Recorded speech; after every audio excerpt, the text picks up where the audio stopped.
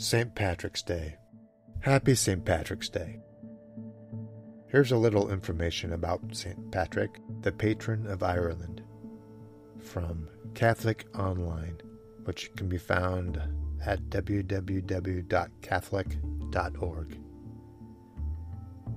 Patrick was born in Roman Britain in the year 387 AD, and around the age of 14 he was kidnapped and taken to Ireland as a slave, tending sheep. Patrick's captivity lasted until he was 20 years old. After having a dream from God that told him to leave Ireland by going to the coast, reaching the coast, sailors returned him to Britain, where he was reunited with his family. A few years after returning home, Patrick had a vision that he described in his memoir, The Confession. I saw a man coming, as it were, from Ireland. His name was Victorious, and he carried many letters, and he gave me one of them.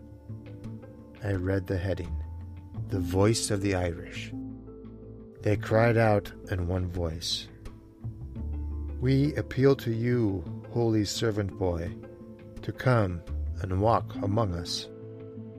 Patrick returned to Ireland on March 25th in the year 433, and for 40 years preached and converted all of Ireland, often using shamrocks to explain the Holy Trinity.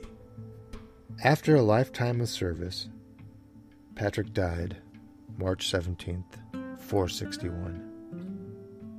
Here's a poem of faith and trust in God that Patrick wrote, called The Breastplate. Christ be within me, Christ behind me, Christ before me, Christ beside me, Christ to win me, Christ to comfort and restore me, Christ beneath me, Christ above me, Christ inquired, Christ in danger, Christ in hearts of all that love me, Christ in mouth of friend and stranger. Happy St. Patrick's Day, everybody.